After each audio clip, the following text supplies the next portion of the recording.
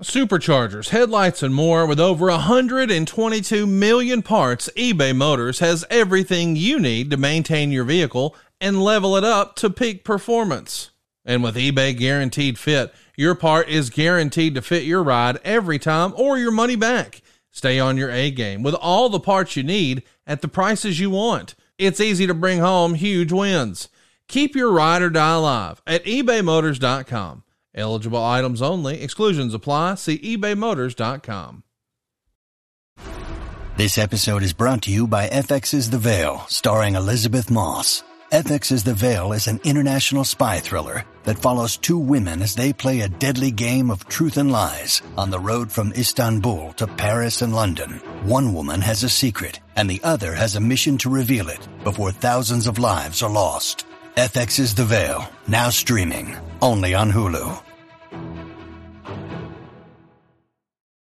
When you need mealtime inspiration, it's worth shopping Kroger, where you'll find over 30,000 mouth-watering choices that excite your inner foodie. And no matter what tasty choice you make, you'll enjoy our everyday low prices, plus extra ways to save, like digital coupons worth over $600 each week. You can also save up to $1 off per gallon at the pump with fuel points. More savings and more inspiring flavors make shopping Kroger worth it every time. Kroger, fresh for everyone. Fuel restrictions apply.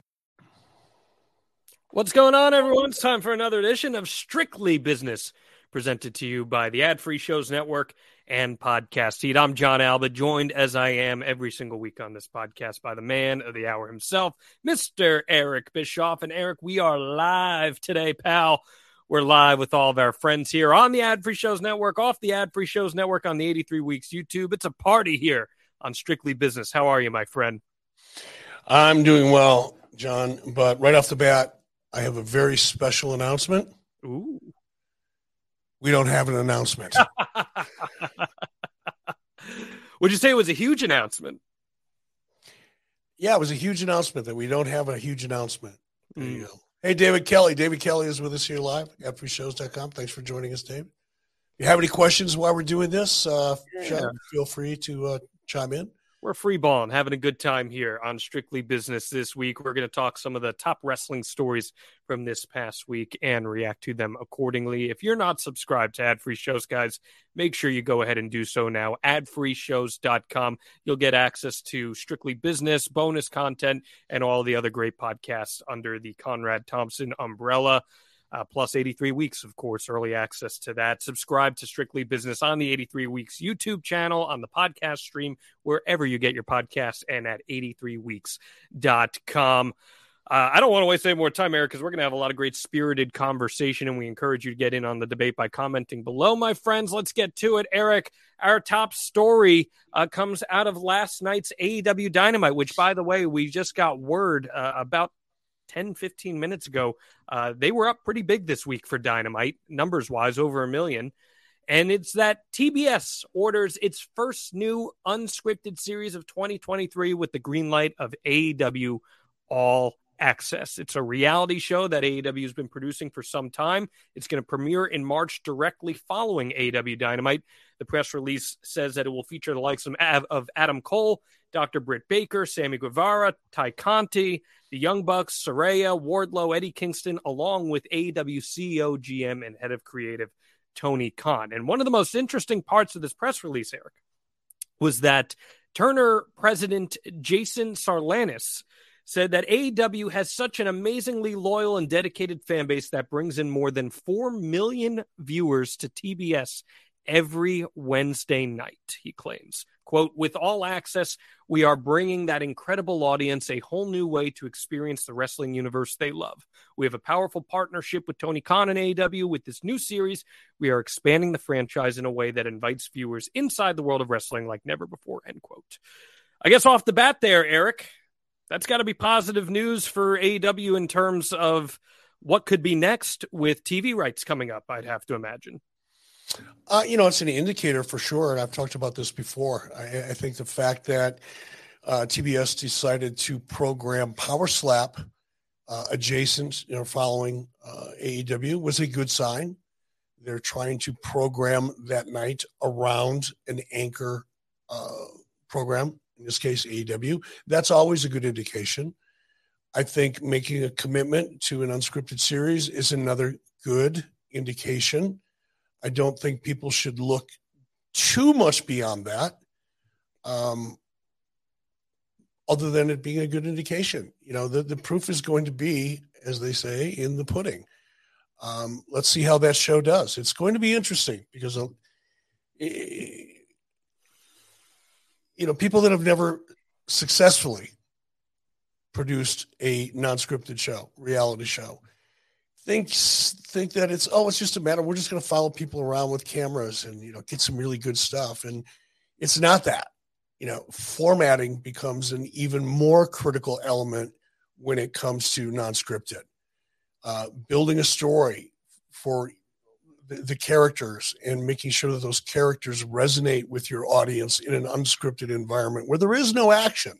Now, I don't know what the show's going to look like, but typically an unscripted series like this wouldn't involve a lot of wrestling action. But who knows? We'll see.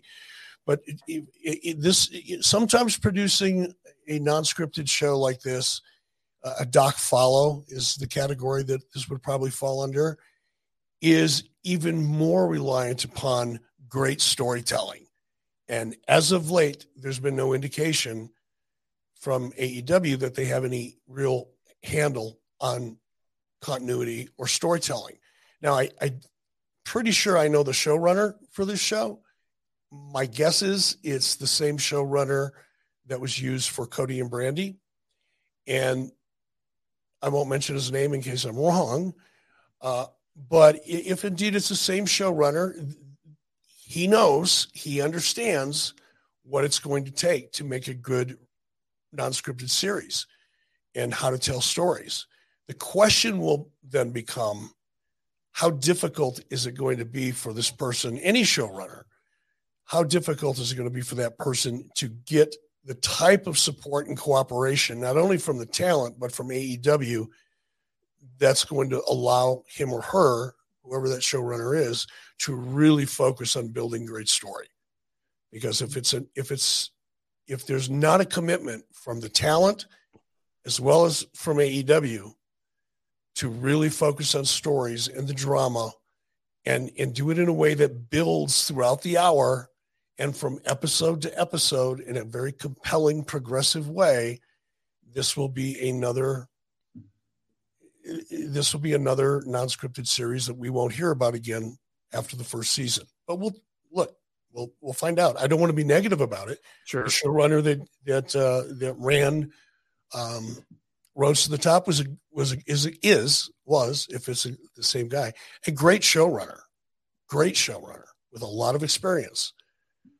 But again, the real challenge with a show like this is going to be getting everybody on the same page. That, I think, is going to be, if the show is successful, then the showrunner, along with the talent and AEW, have made a commitment to do just that. If it's not successful, it's probably going to be one of the reasons why. The press release indicates that the show is produced by Shed Media in association with AEW and activists, artist management. Executive producers are Tony Khan, Dan Pearson, Lisa Shannon, Sam Burns, Alan Bloom, Bernie Cahill, and John Koenig. So I'm not sure if any of those names resonate. Yeah, Sam is the guy that I know. My daughter, Montana, is the one that brought Sam. My daughter was involved early on in developing Roast to the Top. She worked for Shed Media for about 7 or 8 years. She's no longer there. And my daughter was the one responsible for bringing Sam in as the showrunner. So Sam is good. He's capable. He's more than capable. He's very good at it. Again, it's going to come down to support, cooperation, and we'll see. What do you make of that 4 million viewers number that was touted in that press release? What's the best way for me to react to that bullshit? Press releases are nothing more than marketing tools.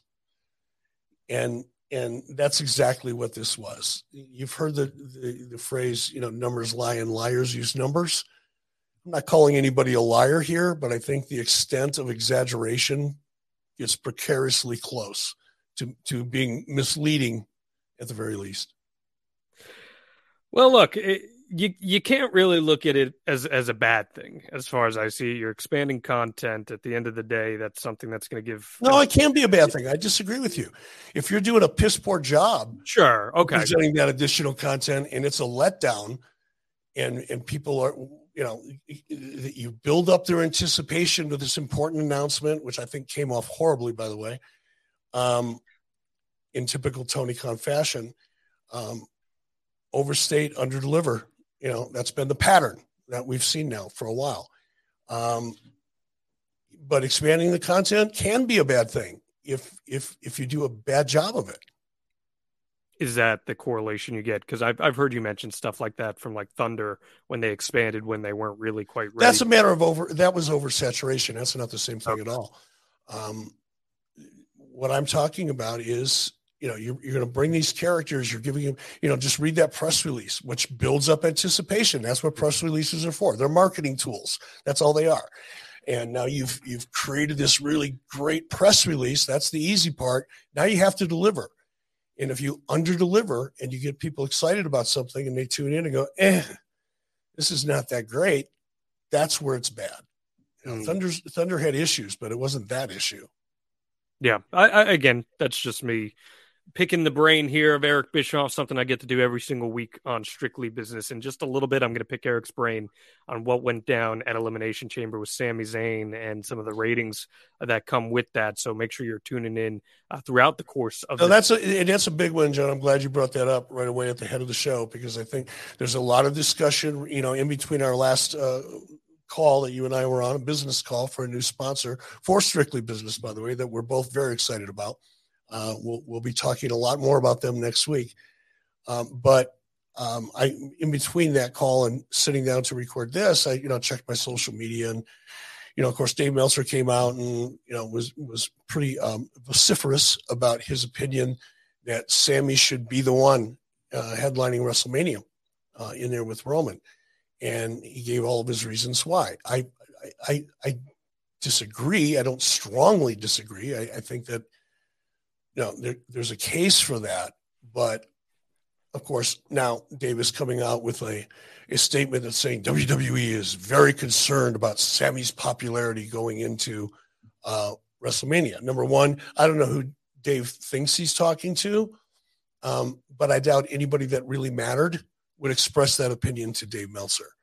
The only people that talk to Dave Meltzer are people that use him because he's a useful idiot, and people know that he'll go out and publish whatever it is they want Dave to publish, because that's what useful idiots do. That's the only reason they're important to anybody.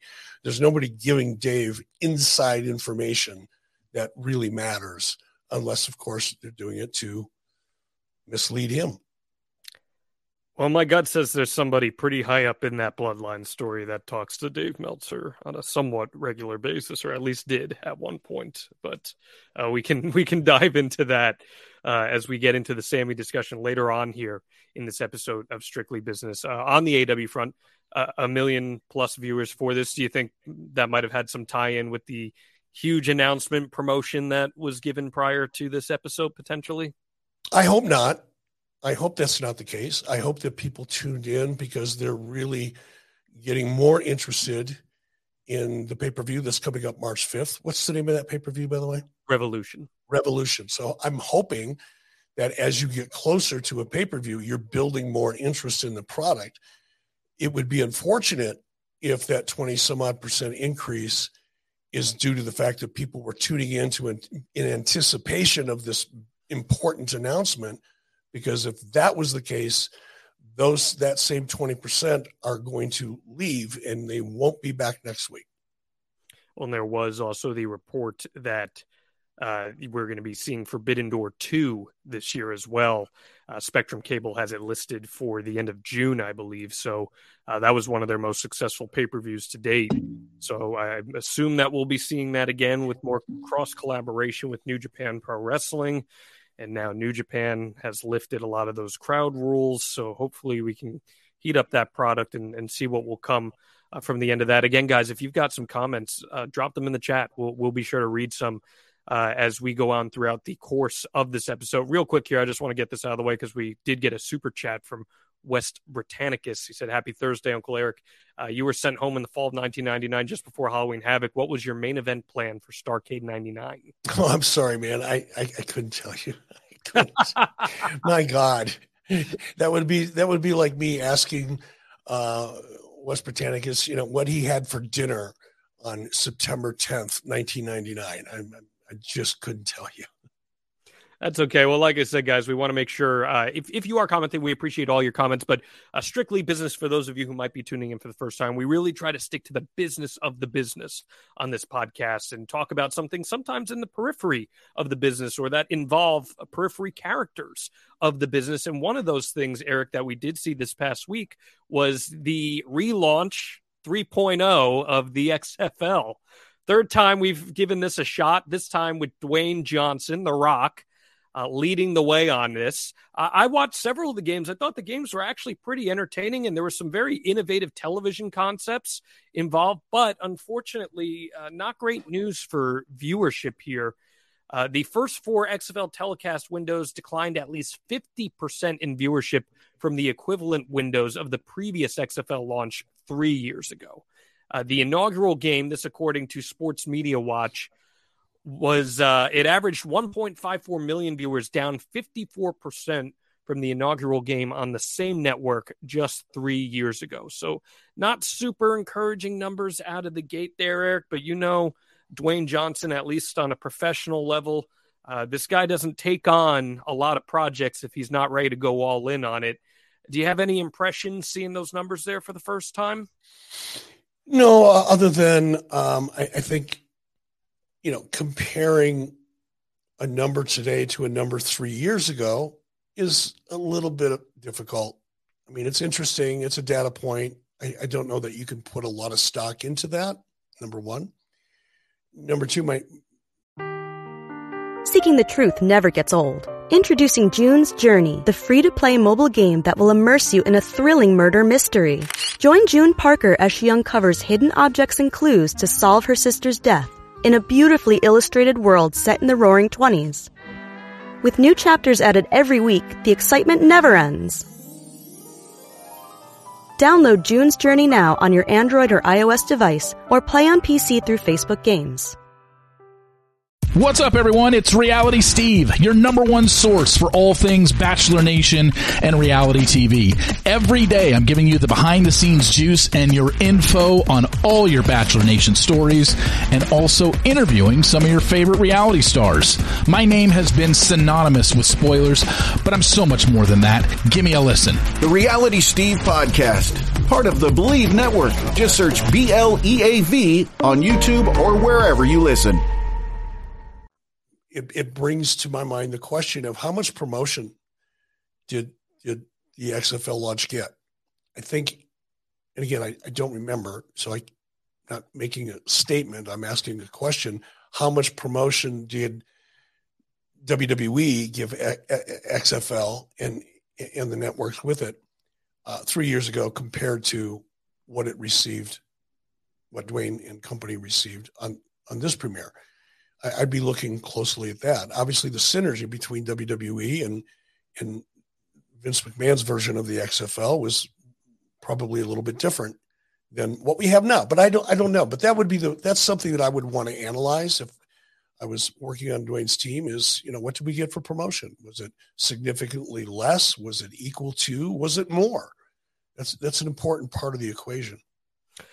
I look at also, if we're trying to draw a parallel here to wrestling, I somewhat look at it as what is the appetite for more football content? Similarly with wrestling, there's so much pro wrestling content out there. What is the appetite to consume more and more?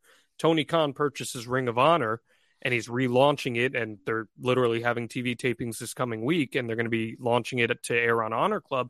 Is the appetite there for more than that? And I worry when I see something like this for football, which is an institution in the United States, on the heels, nonetheless, of the NFL season wrapping up. Maybe this is an indication that the appetite might not be there as much as some people thought there were. I thought it's interesting you bring that up, John. And look, you're way more tied into the world of sports than I am. I'm a very, very passive sports fan. I get into the NFL towards the end of the season. I'll get into baseball towards the end of the season. Same with basketball. I'll watch the playoffs. But I've always, even early on when the XFL was first announced, very first time, I couldn't see it because I think culturally we've been conditioned, for the most part, to look at fall as football. Winter, spring, basketball, late spring, throughout the summer, baseball, and then we start over again. And of course, you've got hockey in there as well and other sports, but we're kind of a seasonal sports culture here. And I always, from day one, I thought, man, is there really an appetite, to your point, for more football after the tremendous buildup, the promotion, just the event, the cultural phenomenon that the NFL has become and the Super Bowl has become? Is there really that much of an audience for more football? Or have people moved on? I don't know the answer to that. I know for me, but again, I'm not the audience. I'm not a hardcore football fan. I don't, play fantasy football and all that other stuff. And maybe there's enough of those people out there to support it. But I think for the most part, culturally, we've moved on from football. Mm-hmm. We're giving ourselves a break now for football. We'll start getting excited about football again come summertime, maybe, draft season or whatever. But for the most part, we're not going to most people aren't going to really engage or have any interest in football until it's, even preseason is kind of But once the season starts, everybody's in. So we'll see. Do you think fatigue is something that sets in for a lot of people when there's just too much of one thing? Because I want to draw a correlation to wrestling here. There's wrestling on TV every single night of the week now. I think fatigue can be it. The one advantage that wrestling has that sports doesn't is they have control over the drama. You have natural drama in sports. You've got trades, you've got draft season, you've got, unfortunately or fortunately, depending on the case, you've got news, you've got personality issues, you've got a lot of things that you can talk about that are related to any specific sport that are considered drama or backstory. But with wrestling, you have the ability, much like episodic television, if you're good at it, you have the ability to keep that audience engaged 52 weeks a year. Football is still a legitimate sport. It is not a legitimate drama. Doesn't mean there's not some drama in it. Of course there is. Right. It involves human beings. So therefore there's going to be drama involved. But for the most part, traditional sport doesn't have that advantage. Now, the advantage that traditional sport that wrestling doesn't is people bet on it. I think the growth of sports betting in the United States has done nothing but increase interest in those products. And it's been a good thing in terms of keeping the audience engaged and getting that hardcore, sports fan something even more to talk about at a bar, over dinner, or if you're engaged in, some of the sites like DraftKings or FanDuel or the multitude of others that are out there. But wrestling, you have the ability to tell stories first and foremost and provide great action. So I think that's a distinct advantage for wrestling and why oversaturation doesn't affect professional wrestling as long as it's episodic and compelling and keeps people coming back each and every week. I want to pose a hypothetical to you before we wrap this. And I'm not sure if you've ever been asked this before. If you had gone over to WWE, say in 2001 to work for Vince McMahon as he's launching the XFL for the first time. And he says to Eric, I don't want you to be involved with wrestling right now. I'm launching this football league and we're going to try to be real innovators in presentation and television presentation. And I want you to be a part of the big team that's heading this effort. Is that a challenge you would have been up for? Probably, because that would create unique opportunities to try something new and different. You know, one of the things that Vince McMahon and the XFL did early on that we still see today, right, even in the NFL, is some of the unique camera angles, Mm-hmm. you know, that never existed before the XFL. Much like there were many things that didn't exist before Nitro that currently exist to this day as a result of Nitro. Same could be said for early XFL and some of the very cool camera angles and experimentation in the way the game was covered. That was a fun opportunity for whoever was involved in it, I'm sure. Likewise, I think my first thought, you know, even as you started that question, and I could kind of tell where it was going, was what would I have done? I would have gotten to know those players, because nobody cares about the teams. Nobody knows anything about them in order to care for them. They're just names. They're sports names. There's no loyalty in the local market. There's no history. There's no backstory. There's no rivalries. There's none of the things that traditionally makes sports work, right? But there is an opportunity to get to know the players. There is an opportunity, much like you see on, and this is going to be a bad example, but it'll give people a chance to pick this apart. But I'm going to go back to The Voice. There's some phenomenal talent on that show. But the reason people get invested in some of that great talent is because of the backstory and because of the profiles and because NBC does such a phenomenal job of making you root for people you've never heard of before. And that would have been a great opportunity that would have been an opportunity that I would have dove, head first into. But we got cheerleader vignettes instead of character vignettes. But hey, that was by the way, Wes Britannica said that in September of 1999, he ate at Pastamania. And just for the record, this is the last super chat that we're going to do on this show. It was never my intent to do super chats on Strictly Business. So, Wes Britannica, you got the last one. There you go. I'd challenge you. Check out the XFL at some point, because they are doing some new innovative concepts that I think are going to stick around from a TV broadcast presentation. They have a live camera in the officiating room where any replay is deciding how a call is going to go, and they have the rules official mic'd up the entire time, so you that's cool. You hear the thought process as to why a play is upheld or why it's being overturned. It's transparency that you don't get from the NFL. You don't get it from anyone. So I bet you that's a concept that sticks around and stays, and the NFL will pick that up. And I think especially since it's just, and again, I'm not a hardcore, NFL fan or any sports fan, to be honest. But when I do watch, where's my cough button? Hold on. Sorry about that.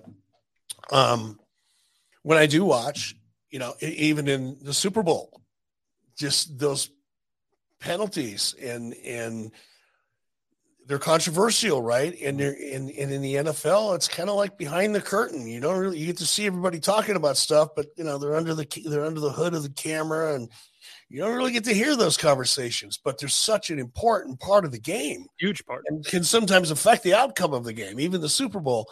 So I think that's a really great innovation. Yeah.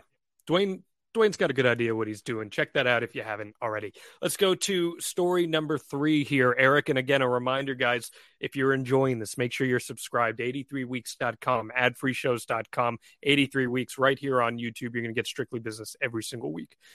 Story number 3, probably the biggest story we've been covering here on Strictly Business, is the potential sale of WWE. And this past week, it was reported by Fortune that Vince McMahon is looking to get as much as $9 billion in a potential sale.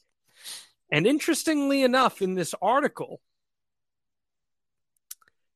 they mention that one of the top names at the list of potential buyers was your dark horse pick from way back in the beginning of Eric Bischoff, which was Endeavor. And they mentioned that Endeavor would have to get into bed with somebody else, some other investors, in order to make something like that happen for a potential $9 billion purchase. They also mentioned investors from the Middle East, like Saudi Arabia.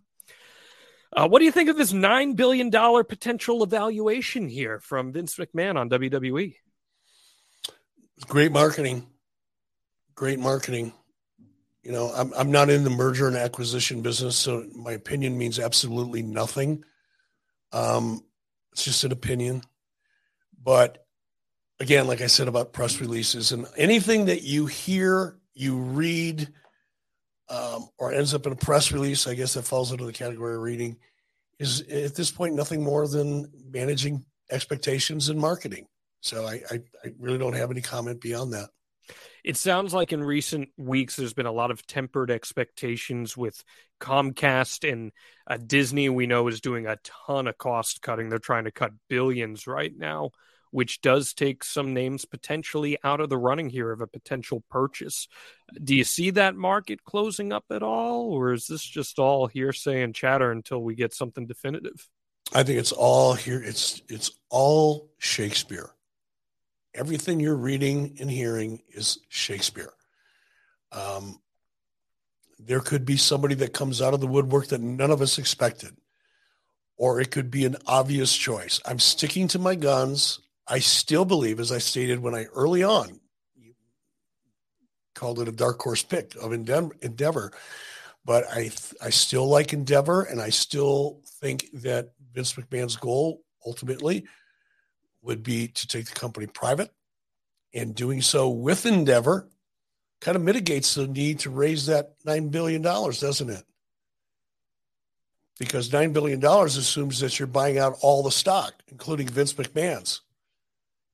And you could get a lot closer to a more realistic number if Vince McMahon is part of the equation. And I think a Vince McMahon Endeavor combination, and maybe there'll be a third party venture capitalist in there, or independent or private equity come into play. That could be, but I'm sticking to my guns on Endeavor and Vince McMahon, one way, shape, or form.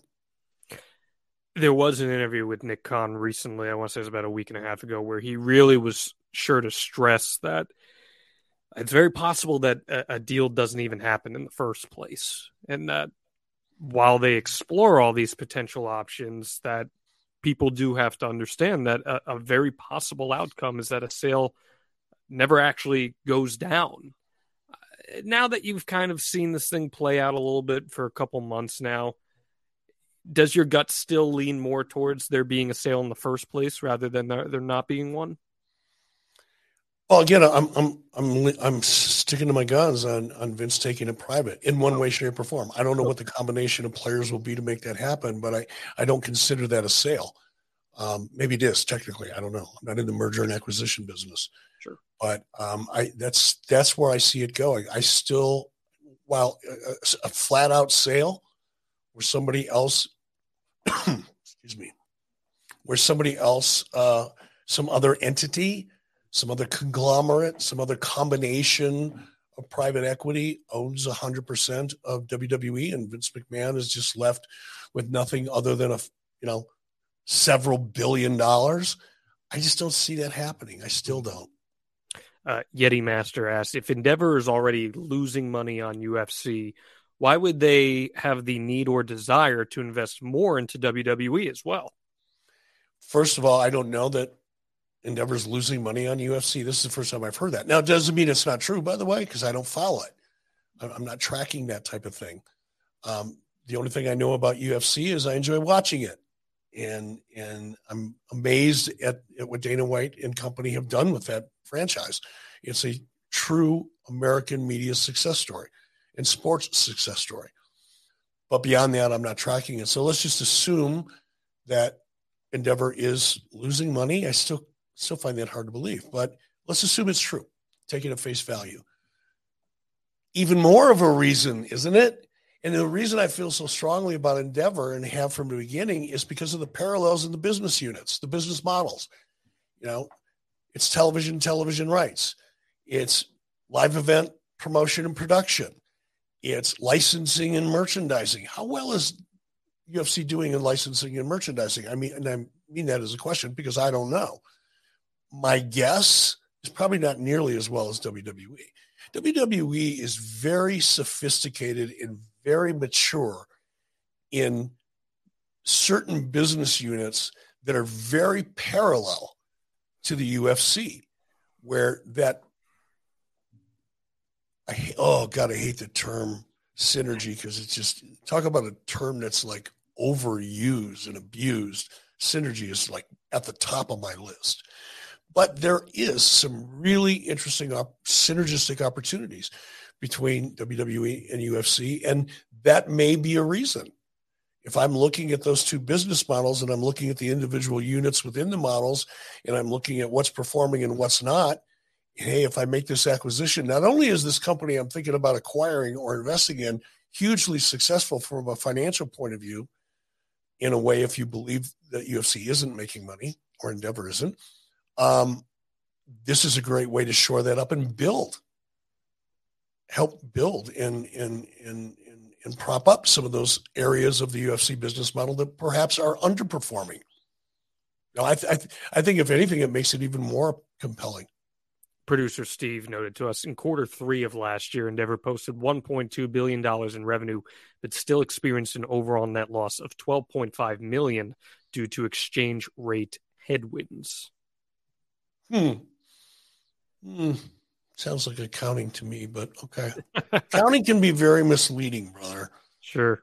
Yeah. We'll leave it go at that. Let's create some synergy here from Metagamers, who says, what about Dwayne Johnson? In all his business ventures, maybe he could be a key investor in WWE. You never know. I mean, I don't know how much money Dwayne has, but at $20 million a film or whatever he's making, I'm sure he's stacked a couple nickels here in the last 7 or 8 or 10 years. So who knows? And it's not only that, it's not only how much money Dwayne has or doesn't have. Even if he had all of the money that he needed individually, what does Dwayne bring to the table? Mm-hmm. What's the strategic value of a potential partner like Dwayne Johnson? Probably goes well beyond the financial opportunity that comes with him. And certainly if Dwayne was a part of a new ownership package that would take the company private, perhaps along with Endeavor, Dwayne brings a lot of value beyond an initial investment. 100% agree with that. Wes, who's been super active in the chat here, says, any thoughts on MLW's new TV deal on Reels? It seems like they have a once-in-a-generation opportunity to really break out of the pack and distinguish themselves as a viable brand. I don't know how on the pulse of this you are here, Eric, but Reels, not a name that you typically hear too much about in terms of getting into the acquisition business with properties like MLW or pro wrestling, for that matter. Don't know enough about it to comment. I don't like commenting on things I know nothing about. Yeah. I can speak from my understanding of MLW. I don't think MLW is anywhere close to being a major player in pro wrestling. Right now, it's a well-produced product with good talent, but it's still pretty low on the pecking order. So I wouldn't expect it to really be much of a game changer at the end of the day here in what we see in the wrestling stratosphere. But thank you for the question about that. Eric, there was actually something that you sent my way that you wanted to discuss, and that was about what we are seeing with attendance in WWE and AEW specifically here that WrestleNomics has been tracking. And essentially, it's that WWE attendance has been up and AEW attendance has been down in terms of comparisons for the year so far. Your initial reactions to that as we begin to pull up some of the numbers here and have a further discussion. Yeah, it's an interesting thing to track. I admit that I like that kind of data, and I think WrestleNomics does a great job tracking that data and presenting it for the most part, except for when it comes to ratings. They make that way more complicated than it needs to be. But here's the disadvantage that WWE has. They've been touring forever, right? WWE coming to your town is not news. It's not the first time. It's not even the second time. It may be the 222nd time in the last 30 years. And that's a disadvantage. Every time you go into a market, you've got to leave that audience going, wow, I can't wait to come back. Or at the very least, wow, I'm really glad I came. It gets harder and harder to do the more often you visit. Now, let me give you an example. Stevie Nicks. I'm seriously contemplating jumping on a plane and flying somewhere to see Stevie Nicks in concert. Now, I've seen Stevie Nicks before. I don't get to see her very often. And she's one of those, in my mind, legends, musicians that, I think is 20 years from now, 40 years from now, we're going to look back and go, wow, she was even better than we thought she was. But if Stevie Nicks came to Cody, 4 times a year, I'd probably go once. I may even go twice. That'd be about it. Been there, done that. So it's harder for WWE, in my opinion, to continue to grow their live event business unless they do something very unique or they've got an exceptionally hot product. Conversely, AEW they're in the honeymoon stage when it comes to live events because AEW coming to your hometown for the very first time. This is a new thing. You've not had a chance to experience it before in person. You've been watching it on television. Now you get to be a part of the show. And that's another big thing. And it's not exclusive, I think, to the professional wrestling category. A lot of fans show up and want to, be a part of the audience. It gets a little more difficult when there's 20,000 of them there because you don't get a shot to them. That's why they have kiss cams and all that stuff, right? And I think with wrestling, it's a little bit different because wrestling is so much a part of the show. They are the let's see, 1, 2, 3 in a regular match where you've got 2 combatants and a referee. They're the 4th person in the ring. They're the 4th character on the show is the audience. And people it's like being at a party. And there's a really good chance if you get your seats early, you're going to be a part of that show and you're going to be on camera. People love that. and a good producer will exploit the hell out of that and spend as much time on crowd shots as possible, partly to communicate to the viewing audience that these people are having fun. This is a good product for you to watch. You're justified sitting back and watching the show for 2 hours or 3 hours, whatever it is. But it also encourages people to show up because they want to be on camera. They want to be a part of the show. Even if they're not on camera, they get to chant, they get to carry signs in some cases. They're there. They're at the party. And I think AEW has a distinct advantage in the fact that they are the new kid in town. So they're going to do better the first time they come to a market generally. By the time they've been there 3-4 times, which I don't think has happened too often in AEW's case because they are so new. And effectively, at least as of now, they're not a touring company. They're a television company that tours occasionally. And now I understand. I don't know what's true or not true. I don't follow it. Tony's, made the statement that he wants to expand the live event portion of his business, which I think is a smart thing to do for a lot of reasons. They are introducing house shows. And I applaud them for that. I think that's a smart move for a couple of different reasons, primarily. But the fact that AEW is down year over year when they're so new is not a good sign. It tells me that it's much like a premiere of a show. When AEW premiered, it opened up to 1.5 million viewers. And now if they crack 1 million, people are looking for bottles of champagne to pass around. WWE SmackDown, when I was there, premiere episode to 3.8 million viewers or 3.9, whatever the number was. Now they're hovering around that 2.2, 2.5. People came, they experienced, they made a decision, and some came back and some didn't. I think in AEW's case, because they are so new, the fact that they're down year over year is not a good indication.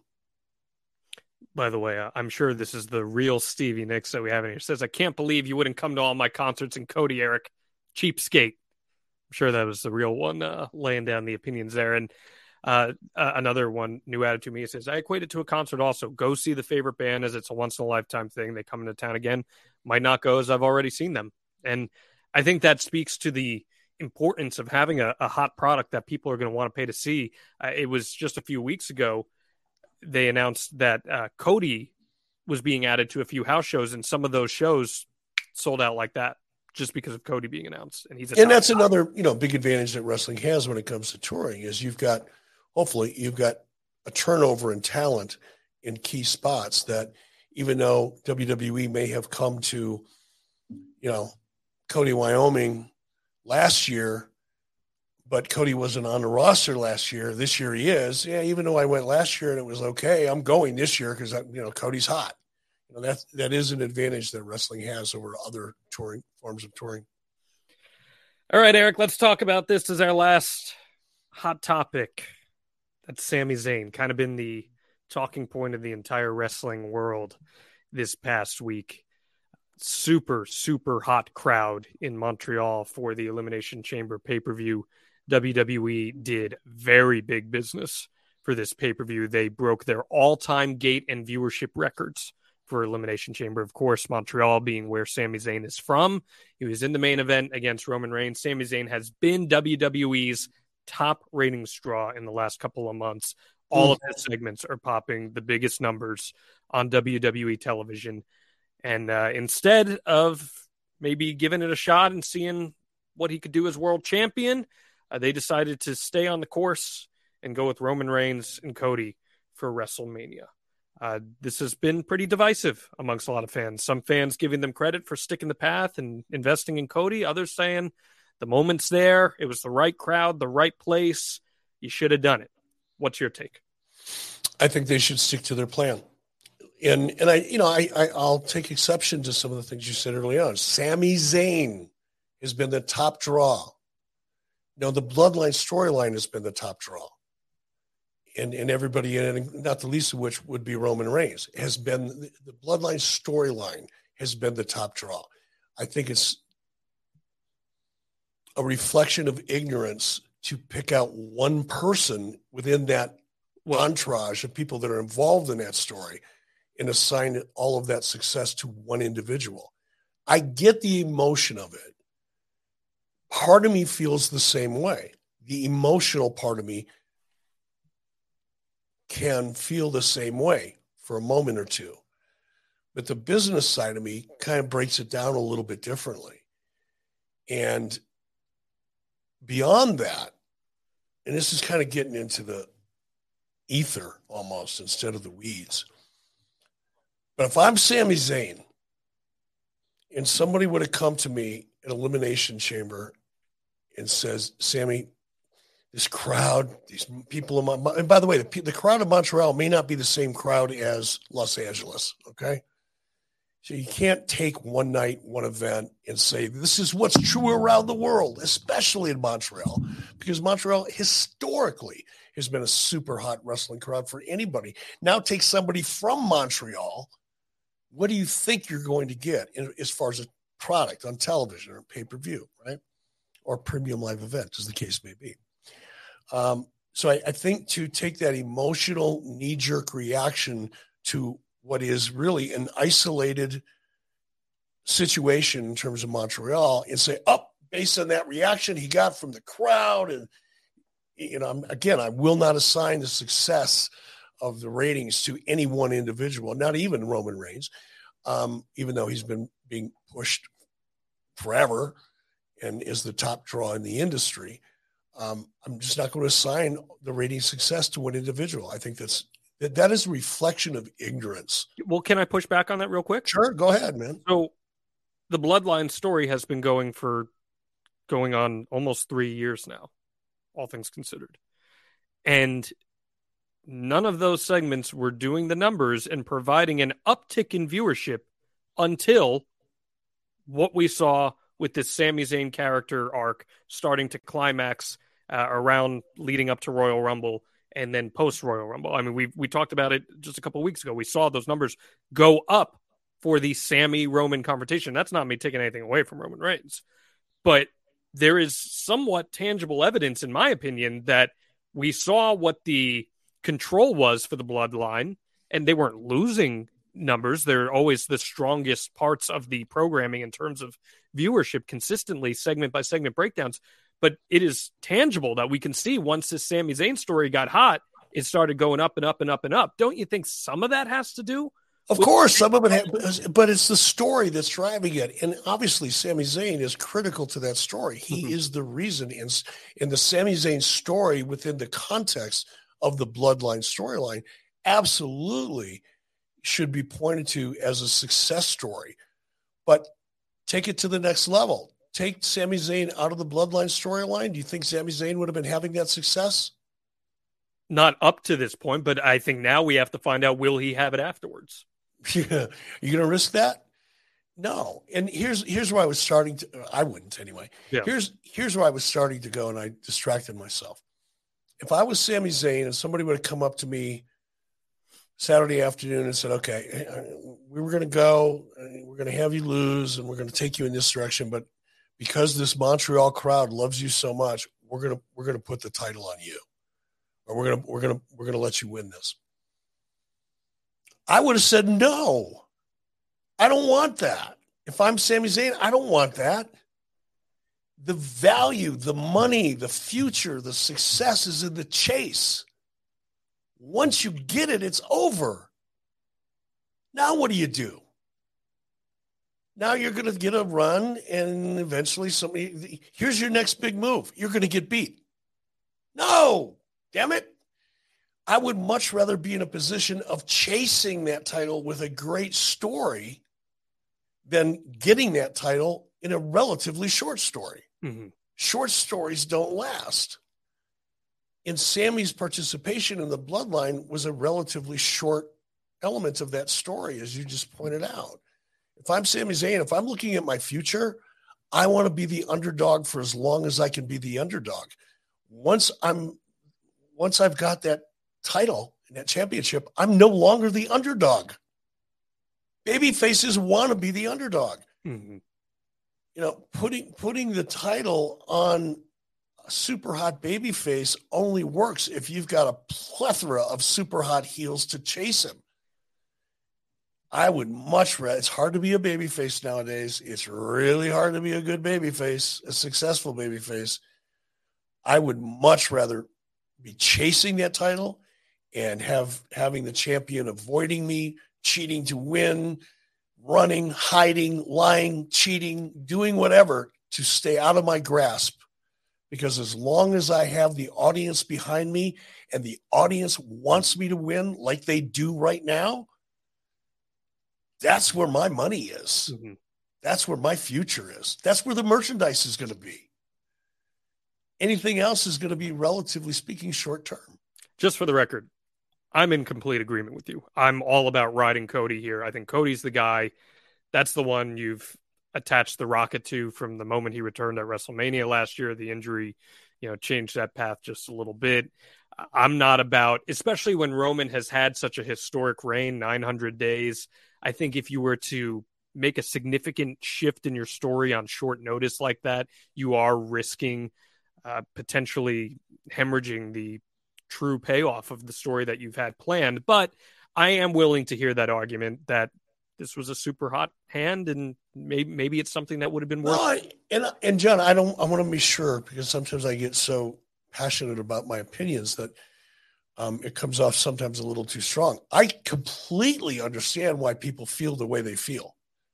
There's a part of me that wanted Sami to win it too. But again, from a business perspective, like I said, if I was Sami Zayn and somebody would have said, hey, what do you think? We may have you beat Roman tonight. I would have been the loudest voice in the room saying, absolutely no. Give me a shot to run at that championship. Make me the most valuable player in that story for the next 6 months or year. Let me fight for that opportunity for the next 12 months, because my income is going to go through the freaking roof. My merchandise is going to fly off the shelf, providing there's a good story behind it, obviously. And assuming what we've seen as of late, I think that's a safe assumption. And let's not. But just oh, man, did you see that reaction? Let's put it on him. Let's not pretend that Cody is some schlup either. This is a guy. No, and here's the other thing. I want to go back to Cody because you brought it up. You look at, Cody Rhodes coming back, last WrestleMania. Are you kidding me? That match with Seth Rollins, everything about it. Cody was the hottest thing going at that moment. Now, he got injured. And yes, that caused a change in plans. It did not hurt Cody Rhodes at all. In fact, from a psychological point of view, wrestling psychology point of view, audience management point of view, it almost makes it more interesting because now he's not only coming back as he did last WrestleMania, now he's been faced with adversity. Coming back to WrestleMania last year was Act 1. Act 2 is he got hurt, seriously hurt, visually. We could all see it. We could almost feel it. It was so ugly. That's adversity. That's now our baby face.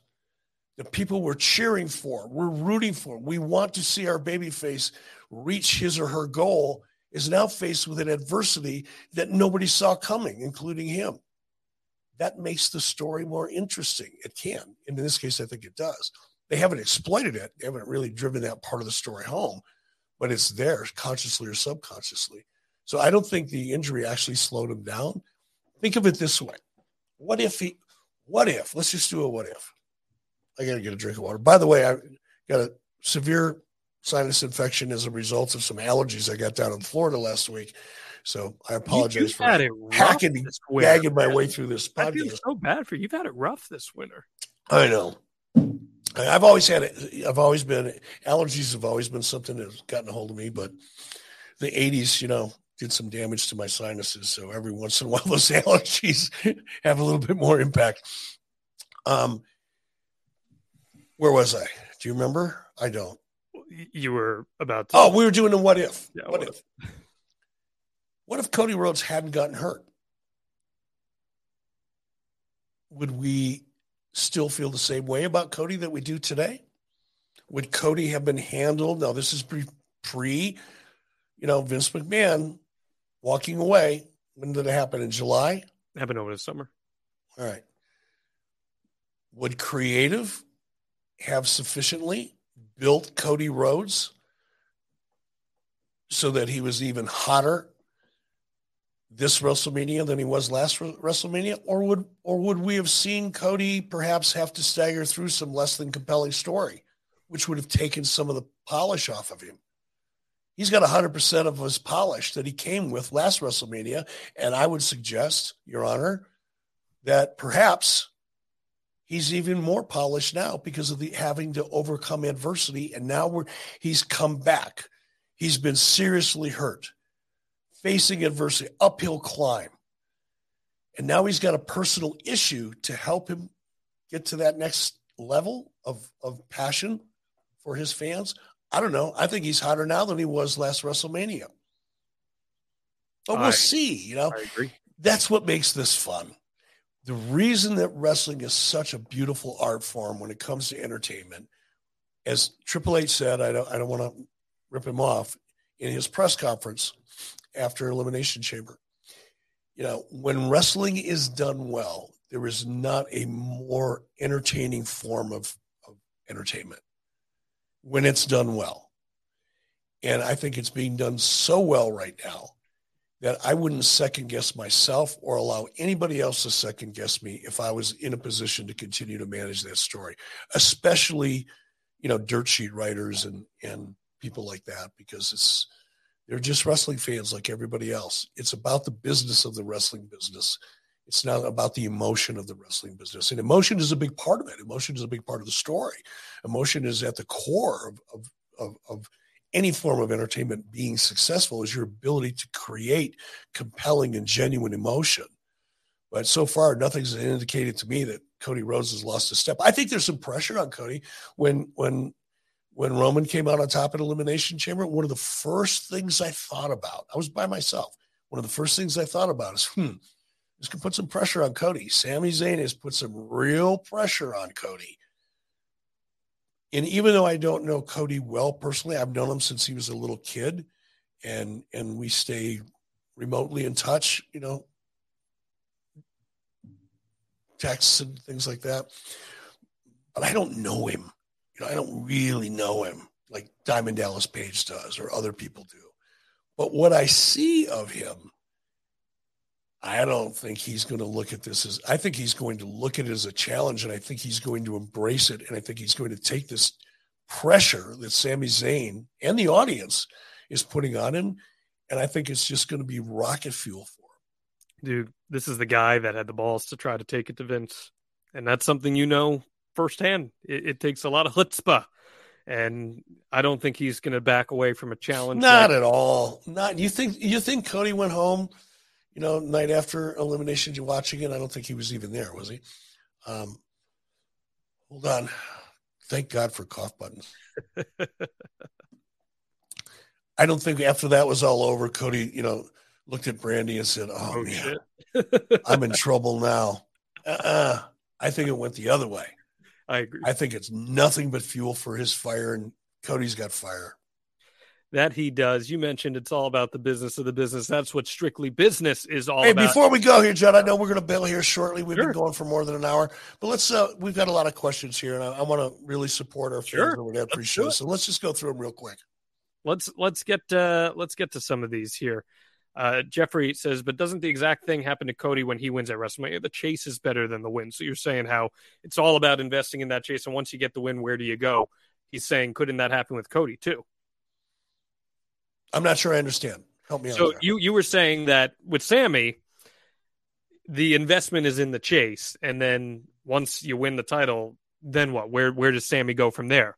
So he's saying, couldn't that same exact premise apply to Cody? Yes, it could. It very well could. It very well could. And it all depends on the story. Just like look, if things would have been different and somebody would have made the decision to have Sami come out on top in Elimination Chamber and have Sami come out top at WrestleMania, the same thing would be true because they're both baby faces. They're both vulnerable to that same wrestling psychology dynamic that has historically told us that baby faces chasing for the title is where the money is. Historically, there's been exceptions. Don't get me wrong. I'm well aware of it. All of you wrestling historians out there. But generally speaking, it's the babyface chasing the title that's where the money is. But yes, it could be. And this is where creative matters. What do they do once they put Cody there? What do they do with him? It's going to be an interesting story. But look, there's some hot heels now. I don't want a fantasy book. I just don't want to look beyond WrestleMania for my own entertainment purposes. I want to enjoy this moment or these moments that lead up to it. But no doubt, man, there's going to be pressure on Cody and pressure on WWE creative. I just want to say too, like WWE having two white hot baby faces in Sami Zayn and Cody, that is a damn good problem to have. Oh, give me that problem all day long, brother. Please make my life miserable that way. Because make me sweat rocks at night. Make me bang my head on hard, sharp objects, some of them rusty, because I've got this problem and I can't figure it out. Yeah, give me that all day long. Very few companies have one hot baby face, let alone two. So that is a good problem. And this was a really good point here, too, from the Landlord Harassment Channel. Do you think Jey Uso has main event potential? I think, Eric, Jey Uso has been one of the secret sauces to this story and just how good he's been and with his actions and his facials and that really intriguing element of where does the bloodline story go. Conrad Thompson and I were just talking about this morning because we're basically touched on the same subject. Jey Uso, and Conrad pointed this out to me, whenever there was conversation about Jey Uso, it was, oh, yeah, he's Rikishi's, relative and got a bunch of DUIs, and he was just dismissed. Yeah, he's there. Yeah, okay. But now look at him. And it's another reason why I think it's so hard to point to one person in this bloodline storyline as the reason, because I think Jey Uso has a lot to do with it as well. That's been an important piece of fabric or thread within that fabric of that storyline is the Jey Uso story. If you would have asked me that question 6 months ago, I would have kind of looked at you like a confused puppy. But now I think absolutely not yet. I wouldn't do it now. Let the audience want it for him. Let him grow. He's like Sami in many respects. Jey Uso has emerged almost as a different person, a different character. It's the same character, it's the same person, but he doesn't feel like the same character or the same person. He's finding it. Oh, God, this is going to sound so cornball. Please excuse me. But he's finding his wings, man. He's like that bird and, like an eagle in the nest, wants to get out and fly, but it just keeps flopping around. until one day it flops around and it falls out of the nest, and all of a sudden goes, "Ooh, this is fun stuff." And next thing you know, that thing's cruising around at about 3,000 feet, picking, rodents up off the ground at 300 miles an hour. Give them some time. But again, you're making my point, with that question. Yeah, Jey Uso, I think, probably will be at some point the guy at the very top of the roster, but not yet. That whole bloodline story began with Jey Uso, too. There you go. Another reason why Dave Meltzer has his head up his ass. Just another reason why. Amir asks, Eric, what do you think about the idea of having two matches, Roman versus Cody for one belt and Roman versus Sami for the other? Personally, I hate this idea. I've seen this has been very popular among the chatter of one match, one night, one match for the other. I don't know, man. I don't know about beating Roman twice in a row like that and splitting the belts. How do you feel? There's a better way to do it. I don't know what it is off the top of my head, but I understand why. I understand why people would go to that, because in a sense, it's kind of logical. You got two different belts, you got two different baby faces, one heel on some kind of paper, not the paper you would find in a writer's room, but on some kind of paper, that kind of makes sense on paper. But from the business perspective and a wrestling psychology perspective, that'd be a bad move. Yeah. I agree with you. And let's get this last question from David Kelly, who was there right at the start of this broadcast. How do you end the bloodline story to benefit all the guys moving forward? Say that again, please. How do you end the bloodline story to benefit all guys moving forward? Oh, I don't know. I couldn't sit here and figure it out just talking to you, but you got a whole bunch of people that are over. You've got a ton of backstory. There's so much opportunity as a result of the bloodline story that I would imagine if you sit 3 or 4 experienced, talented people in a room, you could probably come out of that room within 6 or 8 hours with 3 really good ideas. Here's the one thing that I'll say about that, and I think you'll appreciate this because you love good full circle storytelling. The bloodline story started with Roman on his own, and he acquired all these people throughout the course of the process. Jey Uso, then Jimmy Uso, then Solo Sikoa, then Sami Zayn, Paul Heyman. I think this story has to end where Roman has lost all his family. He gaslit them the entire way to use them for his advantage. And whenever this story ends, I think it has to end with his family not being there for Roman because he has pushed them away and lost them all. You are muted. Sorry, I defeated my microphone. Yeah, Roman walks out of that story. He's lost his family. He's lost everything around him. He packs up his bags. He walks out of that arena like a man who has lost his soul. As he's walking out of the arena for what people think is the last time, he looks over the shoulder. The camera catches just a glimpse of a tear in his eye because he realizes for the first time that he fucked up. And he goes away and makes a movie, maybe 2, and realizes, boy, did I mess up. I have to atone for my sin. Yep. I have to come back and I have to do right by the very people that I wronged. Mm-hmm.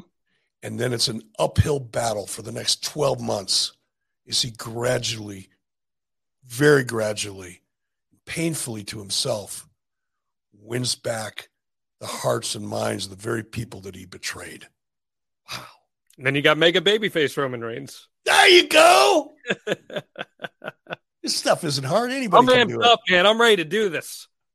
Let's make some calls. We'll be booking TV every Wednesday night. What do you know? No. I wouldn't want to be anywhere that shit show. To sneak that in there beside you. Hey, this is great stuff, Eric. Appreciate you. Tune in to Strictly Business every single week, guys. 83weeks.com, adfreeshows.com. Subscribe.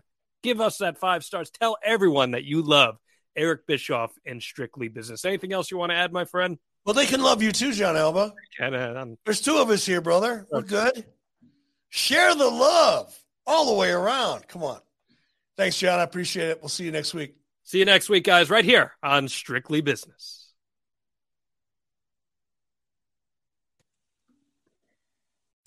John brings his skewed sense of humor. Jeff brings tips to cut strokes off your next round. Together, it's those weekend golf guys. They'll pay a lot of money to PXG and Titleist and Callaway and on and on and on, right? How many yards do you think you're going to pick up with that extra driver? I think I can get an extra 5 to 10. What if I give you 15 to 20? You pay me more. Jeff Smith teaches on the sliding scale. Those Weekend Golf Guys, the podcast, part of the Believe Network. Just search BLEAV on YouTube or wherever you listen.